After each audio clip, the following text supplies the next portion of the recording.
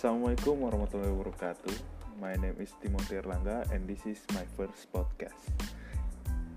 In the first podcast, I will review a film called A Social Dilemma.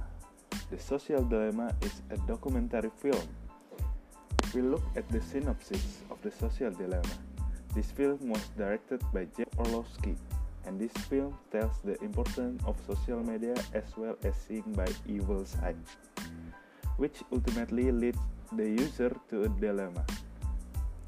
I already watched the film and it shows how the internet and social media work nowadays. For me, social media is like a double-edged sword. Social media can be good if the user know how to use it properly and vice versa. So it depends on the user.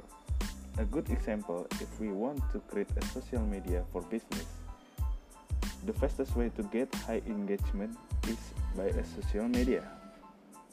Because everyone is using social media, they can see your product. If they like it, they will buy it. As simple as that. And that's all for the podcast. Thank you for listening. See you when I see you. Bye-bye.